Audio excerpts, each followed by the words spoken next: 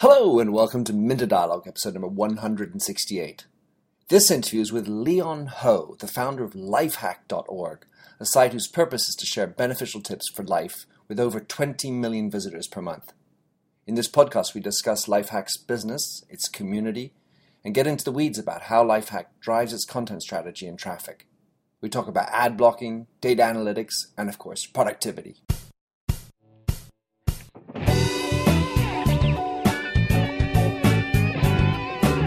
Welcome to the Minter Dialogue podcast, where we discuss brand marketing with a focus on all things digital.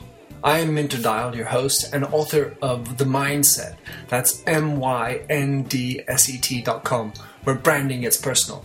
You'll find the show notes to the blog for the upcoming interview.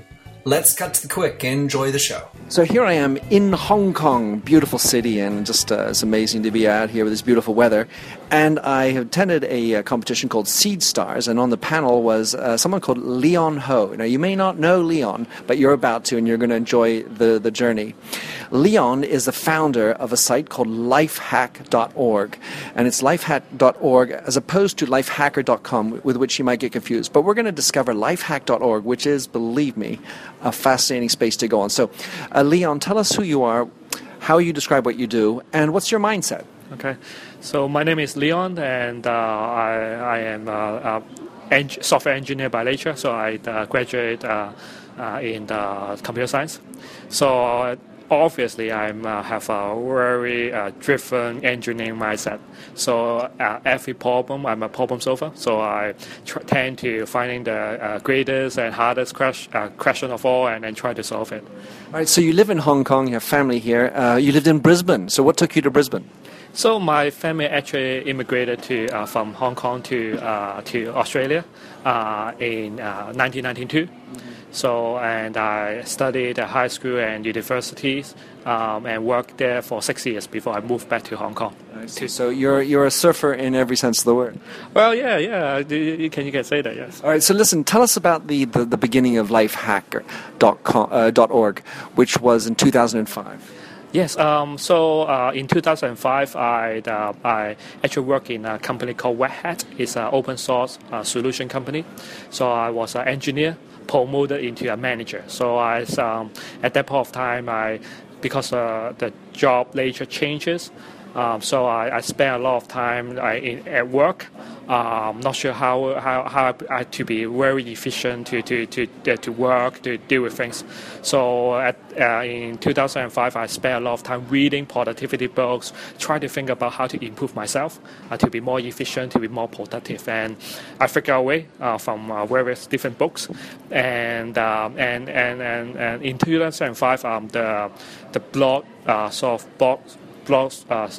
world is actually getting more coming alive, more popular. So and that's the way to share information, to talk about updates, opinion, right? So I want to share my thoughts about productivity, how to improve myself. I want to help other people as well. So I started a very small blog called Lifehack.org, and then just to share my productivity tips.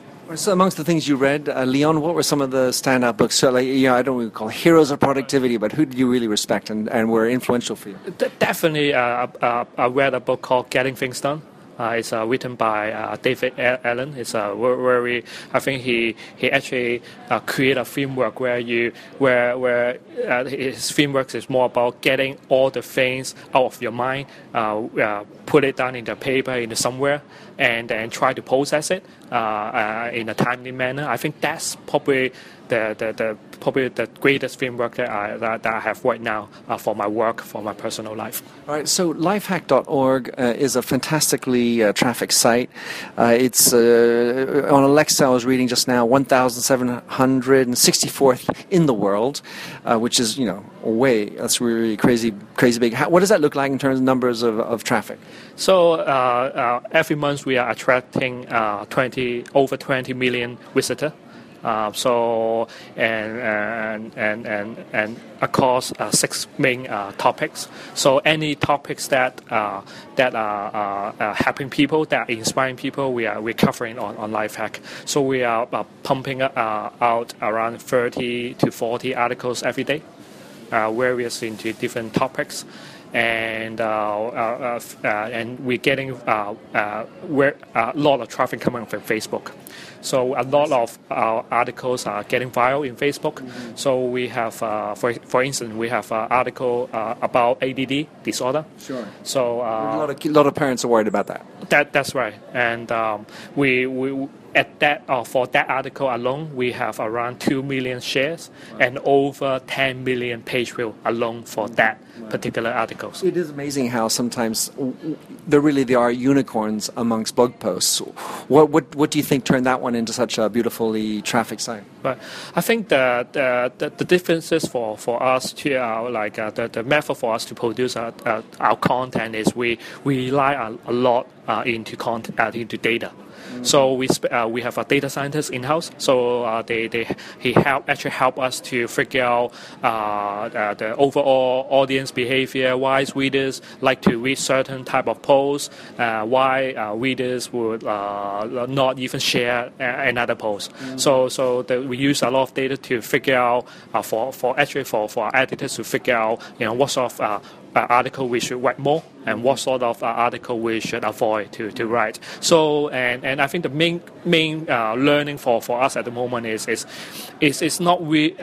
If you look at the overall media industry, is they look at trend, they look at topics, right? Trendy topics, mm-hmm. things like that. When we look at it, it's more or less it's not about topic. So obviously, some of the topics like for us, for our site, introvert would be like a very interesting topic. Many people are trying to search into it. Many people try to share it, right? And the thing is, it's interesting, right? Where you have a lot of articles about introvert across the internet. But how many are actually getting a lot of traffic? Not many, right? Yeah. So we're trying to figure out that. We're trying to figure out if we write about, for example, introvert. What kind of approach, how do we write it, what kind of information we put it in to make it more interesting, to make it more engaging, and to actually get people to share it eventually. So you have to imagine within the data you're looking at, you're doing some attention to the title, that you're looking to the number of images, the types of images you're looking at. Do you do A/B testing? Give us a little bit of an insight onto just how far you have to go to make this work. Okay. So our editors do different experiments. So we consider each article as an experiment. So we do a lot of headline testing. So we do A/B testing between two headlines and figure out which click-through, which headline has more click-through. And we actually do A/B testing on the content itself. Mm-hmm. So we have a different version of content and try to figure out which one actually has more page view, actually which one reader read more, and which one share actually more. And when you look at that, are we saying trying to compare 1,000 words to 400 words? One image every 150 words or one image every 250 words? Are we getting down to these kind of granular level per article? We have tests like that. We also have tests on testing on different subheadline. Testing on a different paragraph in different orders, different point in different orders, and we're trying to actually have a bigger test, having two different set of angles to talk about the same topic. Wow. So how often, you're doing 40 to 60 articles, I think you said, per day. How many of those are you actually doing A/B testing, for example? Because, clearly you can't be spending all your time. That's right. So we are probably around 10%. We'll be doing A/B testing, but overall we actually try to write article into a group of posts. So each as it's a series. So each post try to prove different theories, different assumptions, and then when we see the similarities of performance and maybe it performed pretty well on that batch of articles, we can use data to prove that it is a good approach. Right. So if we have another group of articles, we're trying to make a couple of assumptions, and it didn't perform as well as we thought, then we actually try to review that and see what happened. Why would we try to assume that and actually perform badly? All right. Wanted to ask, before I get back to the data, you have these articles. How many people are on staff? What's the model in terms of people writing and your business model? Okay, so we have 16 people in our a core team, so in-house in Hong Kong, and we have around 200 to 300 writers and editors around the globe. And what's the business model? I mean, do they get remunerated or not? And what's your business model? So our business model is at the moment advertising. So advertising mainly from banner ads, but we also are looking into and working with brands to do native ads right now, and we see some successes. Right. And so, how does this whole deal with ad blocking come down on you? You mean the advertising? Yeah. Okay, and I think it's more or less about volume. So if you can get writing good articles, getting articles out, distributed, and people actually comes in, more and people read it, and I think it's quite a good business to be into. But what I was talking about was the blocking of the ads. The people put on their ad blockers and do not want your banners that are your money. So I'm going to suspect that that's been an impact. Ad blocking. Yeah. Okay. Definitely recently, like iOS 9, the OS has actually created a content blogger, which we before they release it, we have some concern about it, right? But we did some measurement. It's not, at the moment, it's not a greatly impact to our bottom line right now, at the moment. I know a lot of other people are worried about it. Yeah, but we see that like platform like Chrome browser, they already got extension a while ago with app blocker as an extension. Right. I think people install it, but I think it's only the percentage of overall readership that installs it, right? So it's all about getting us reaching more people, and of course we will include a bunch of people with ad blockers, and that may affect our revenue. But if we're doing our business well, that may not be a big issue, because I don't believe that 100% of our reader actually install ad blocker. Right, that's for sure. Not yet, anyway. So, listen, how did you get to such traffic? Was there a tipping point? Was it you got on television? Was there a moment that the traffic soared? So 2.5 years ago, we have around 3 million page views, and that moment of time, my company actually worked on very different things a couple of years ago. Like we work on mobile apps, things like that, and we have decided to focus back to Lifehack and totally use a different approach. We use data-driven approach, and throughout the 2.5 years, we grew 8 times, and I think it's an exciting journey. So there wasn't a specific moment. It was just the fact that you applied data scientism to it. And how many of your team are data scientists? So we have one data scientist, but a couple of engineers. But I think the most important thing is we have everyone to try to solve problems, to try to improve things in a data-driven way. So getting everyone on board with it. That's right. Like for our editors, they're more looking at data than writing articles. Right, which is such the problem when you look at some of the big classic media, that they have the issue of journalists. Well, wait a second, who are you to tell me what to write? I know what I need to investigate. So is that cause a complication for you? I mean, because you have 200 or 300, you're saying, writers. Hey, listen, you need to write about ADD for children. That's why I think initially when we hasn't developed our whole content production model, I think it's quite hard to getting our writers to follow our instructions. Right. But now our brand is getting up there, and pretty excited to be on board, and I think we develop a good model where our editors trying to give them a scope. To give them a wider range of instructions for them to follow. They are not following exact, right. You have to do point A, point B, point C. We give them a freedom to write about, but we we gave them some specific instructions to follow on some certain some certain approach, for example. But they're not necessarily guaranteed to be published, I'm going to imagine. Yes. So it really depends So we have a bunch of in-house editors. So they already, based on data, they figure out a way to tackle to write about a particular article. So they write a small set of instructions and give it to our writer to finish it. So, and of course, if they are not actually couldn't get to the way that we wanted to be written, then we reject it. Right. Sure. So. Leon, you write about productivity. You have 6 different segments. Why? Which segments are they, and why did you choose these 6?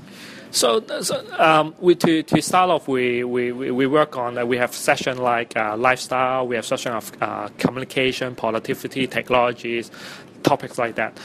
Initially, we figure out a scope where we could focusing into topics that could help people or inspire people.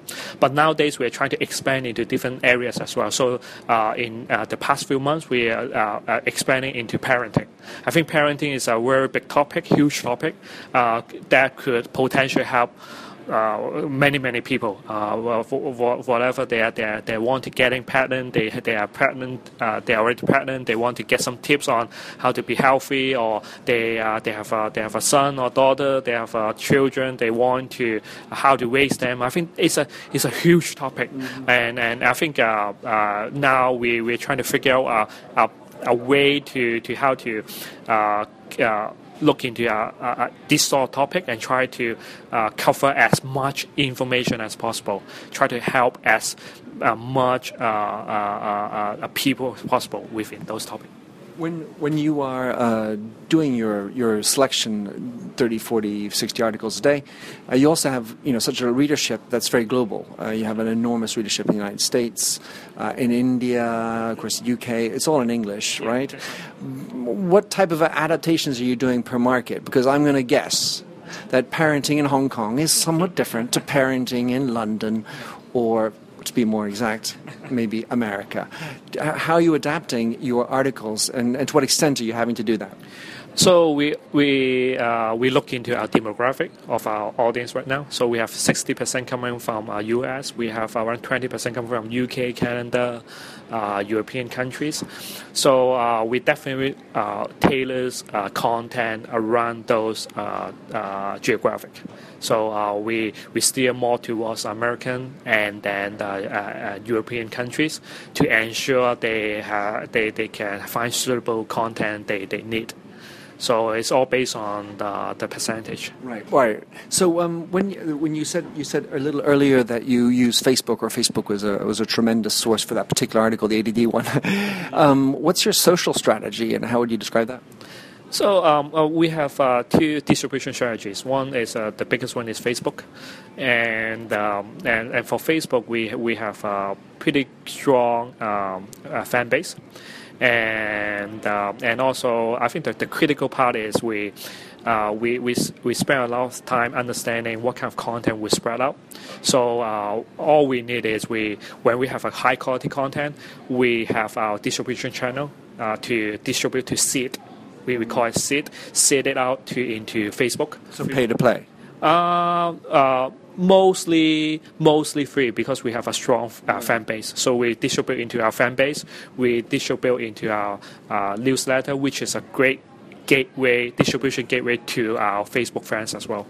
And then when the articles is potentially could viral, when we have enough seed inside the article, it actually could spread into various audience. Right, so just so I understand, then, you don't republish every article into Facebook, onto your community. You're selective about the ones which are going to drive into Facebook. Good question. So we have an algorithm. Actually, we have like 30-40 articles per day. So we use our data in the first one day to figure out which one has the higher potential to be viral on Facebook. And are you doing, let's say, I don't know how many articles you will publish on Facebook in a day, but will you identify certain articles that are better for 9 a.m., certain articles are better for 3 a.m., 3 p.m., whatever? Is that how you also do that kind of refined work?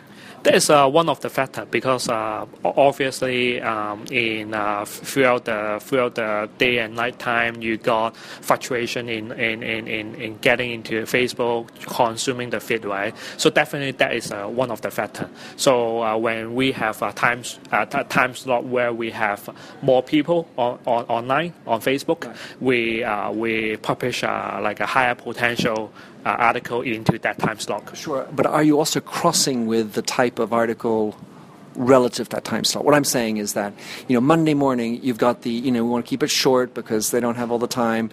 Maybe on a weekend when you post, obviously longer form. Are you adapting the content for the time and the day you're posting? We did a lot of that type of experiment. But we haven't seen a lot of correlation of having different type of posts into different type of time slot will do a big differences. But obviously, some time slot is more valuable. It's more valuable than the others. I'm going to guess so. So, Leon, second to last question is going to be: you talk all about this, making life perfect, hacking life, and being super productive. How difficult is it for you to live up to, 40 articles a day and everything you're doing? You represent all these ways of life. I actually pretty see my time as a most valuable thing in my world. So even in my company, I spend a lot of time try to optimizing our company structure, try to make our staff to be more productive.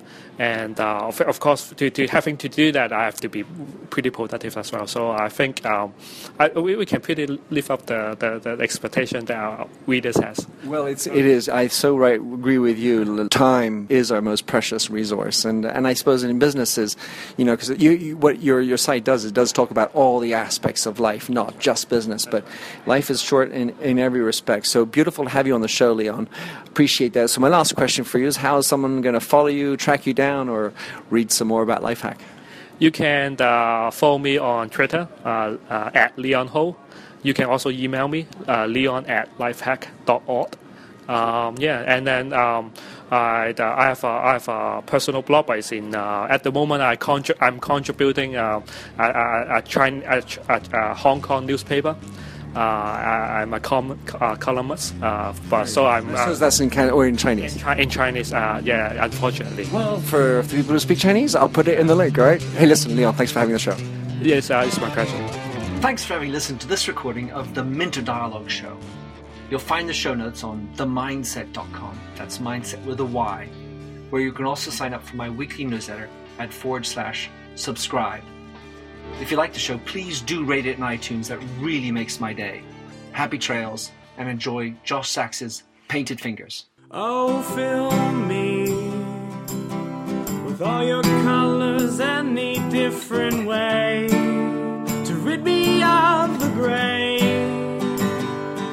and heal me with all your imperfections that you mention in your lack of self-security.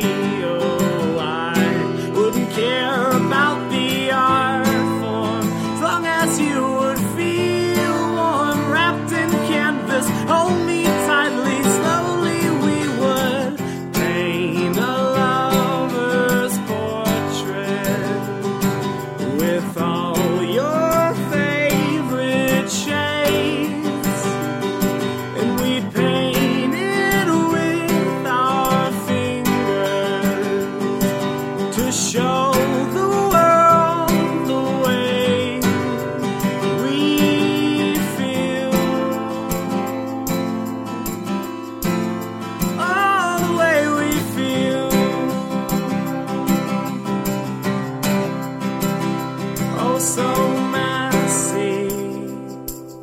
The ridges in our palms make colors blend and look ugly in the end, but they're pretty in their own disguise. disgusting values. We'd hang our portraits in the hallways, make our house guests cringe. Oh, I wouldn't care about the art form as long as you would feel warm, seeing all your colors on the canvas as we paint a lover's portrait with all your favorite shades, and we paint it with our fingers to show the world the way we feel. No, and all these limitations, oversaturation.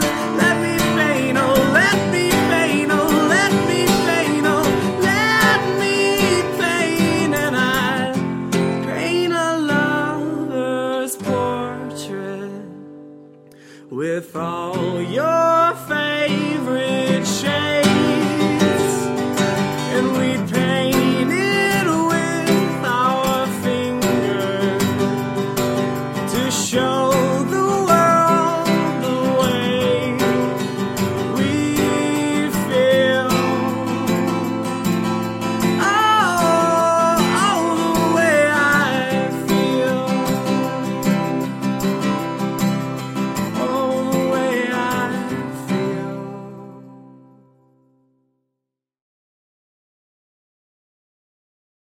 Have you ever found yourself scrolling through financial news and wondering, how does any of this affect me? How can I read a major headline and truly understand what impact that has on not only my portfolio, but my life? Well, our goal on the podcast Inside the Street, hosted by Wall Street analysts at Le Chiffre Partners, is to provide public investors and young professionals with a deeper understanding of the mechanics that drive those major headlines. And what better way to dive into these mechanics than hosting Wall Street analysts themselves to discuss the newest trends in finance firsthand? Well, on our show, we bring you real perspectives from the front line. Hearing these analysts give commentary has made our listeners much more well-versed on the financial markets. This approach to discussion allows our listeners to engage in conversation with much more educated opinions and predictions. So be sure to check out our show, Inside the Street, wherever you find your podcasts.